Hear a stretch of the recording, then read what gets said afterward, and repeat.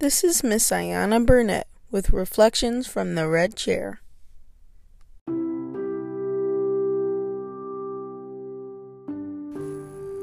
Greetings. All right, y'all.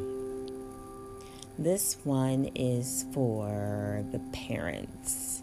The parents who are amidst struggle right now.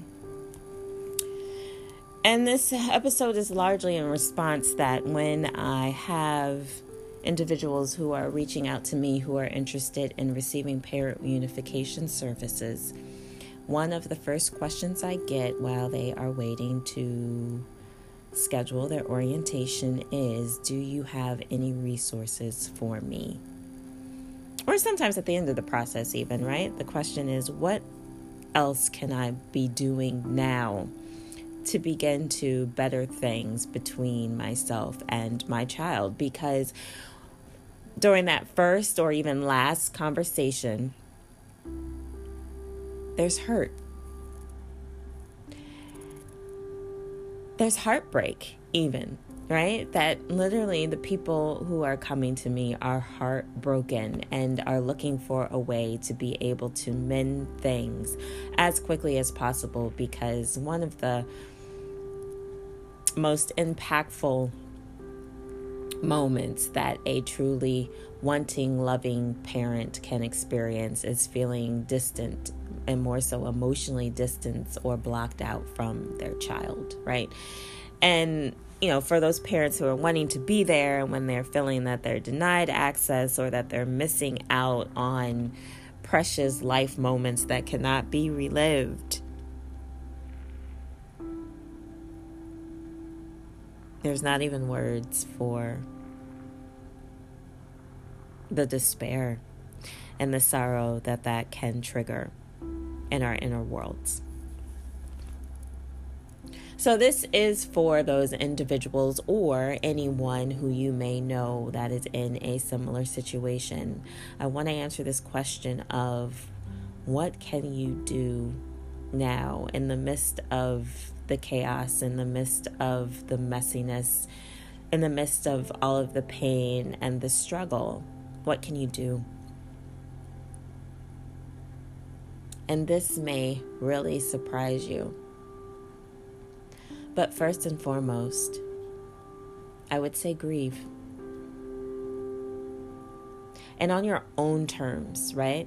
So it's this idea of first turning your attention and your focus inward and allowing yourself to acknowledge the loss, because at that moment in time, there is some fantasy, dream, ideal, maybe even promises that you once had and or had received, and they're dead.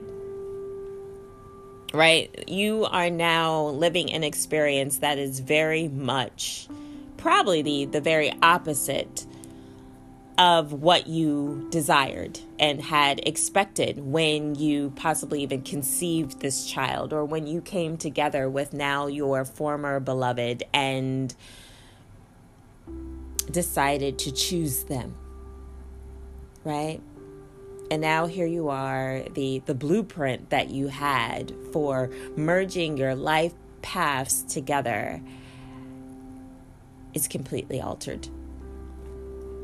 So first and foremost is to grieve. Don't resist the feelings, but rather find a safe space and or practices that allow you to sit with them and let them move. And this is why I say that this is the first step, because you're not going to truly be able to move forward and to be willing or even open and accessible and present to build something new, right? To create a new blueprint based upon these current circumstances, unless you let go of the old. You got to let it go. There's no blame. There's no shame, no blaming you, no blaming the other person, no shaming, right? Because I see that all the time. We want to get stuck on who did what and why. That's just hurt. That's just hurt. That's just disappointment. That can be anger, but it's anger because we feel that something was taken from us, right? Which means that there's still something that we want that we believe that we can't have. So that entire time you are focused on what it is that you want that you can't have. And when you are focused on lack and the absence of what you want, you are already out of alignment with what you want. And honestly, when I see people who come to me in this particular place, we can't even have a conversation about what we're going to do moving forward because they're still stuck in grief. And this is the thing, y'all. We don't just grieve things that have died or people that have died, or we grieve circumstances and experiences and dreams and desires and fantasies that have died. So number 1,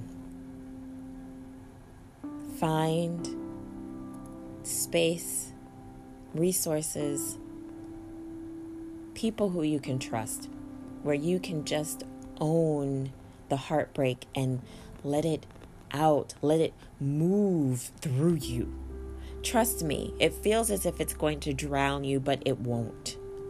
It will move, and as it moves, eventually you will find that it will dissipate and it will shift, right? It's like I remember the summer when we were at the beach and we were leaving, and I saw that there was a sign and it talked about riptides, right? And it said that when you get caught up in the riptide, that you are not to fight it. Instead, that what it suggested that you do is to either tread water or float, right? Because if you tread water or you float and you allow the riptide to move you, that although yes, it's going to take you away from the shore for a bit, it literally had this picture where it would pull you out, but eventually it would actually dump you back and push you back to shore, right? So we oftentimes get frightened because we're getting pulled away and further away, and we can't see, and now we can't control where we're going, and now we're afraid that we're just going to disappear or just be lost out at sea, right? That we won't be able to find our way back.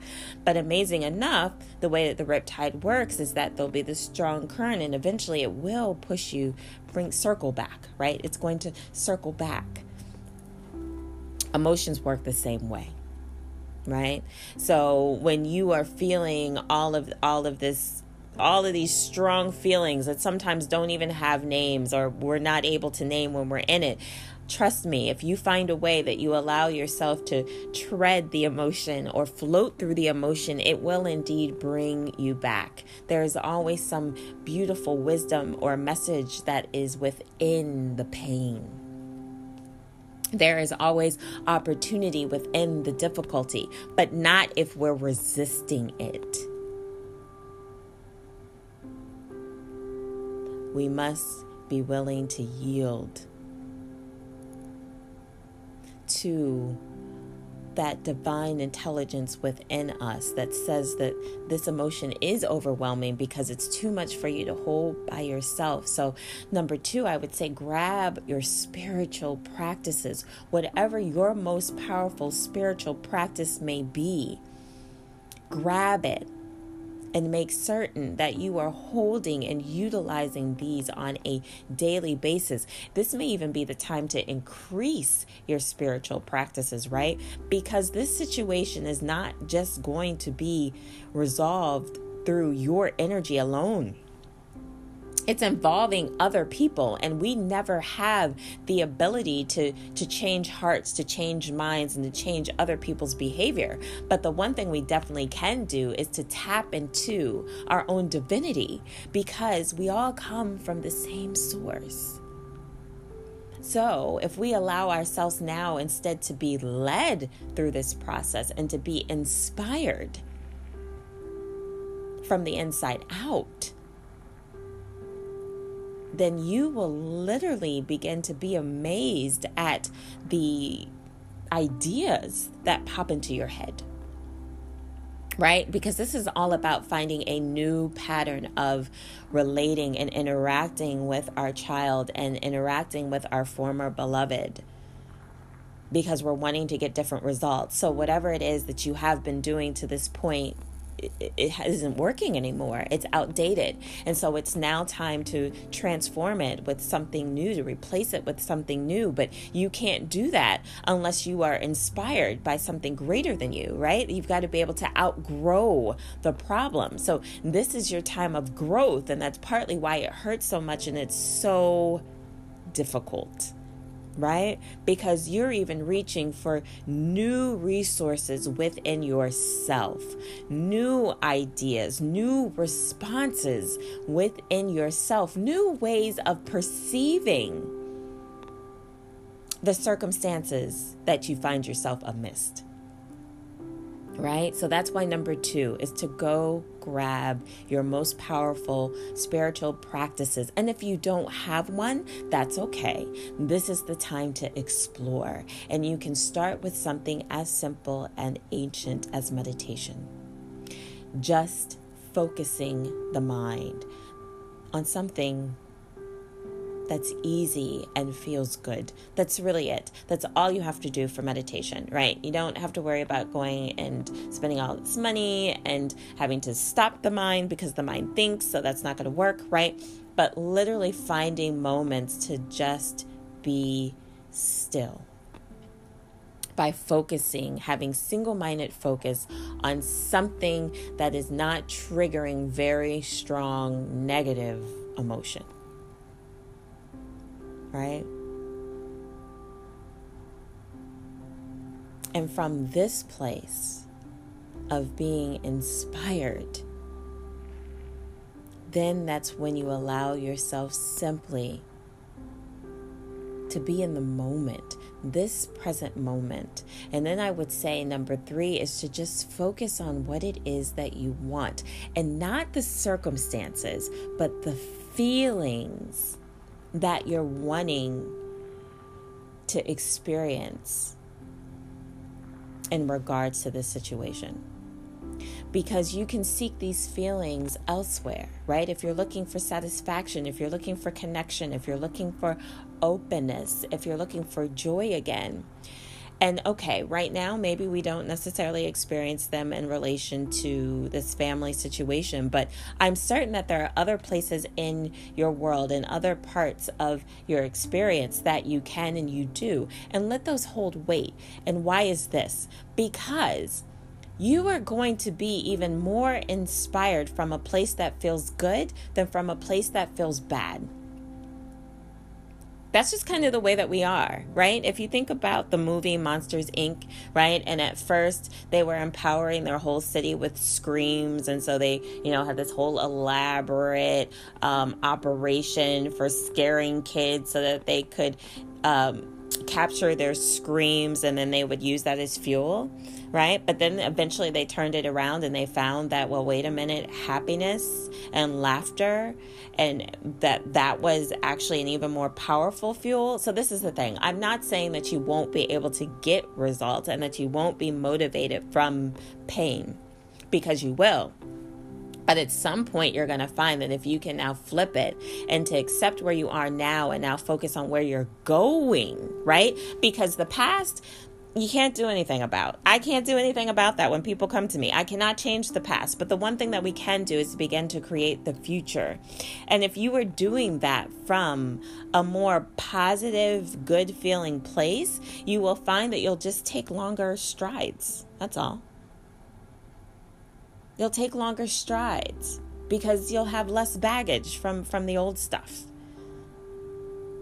So these would literally be my 1, 2, 3 that I would give to you.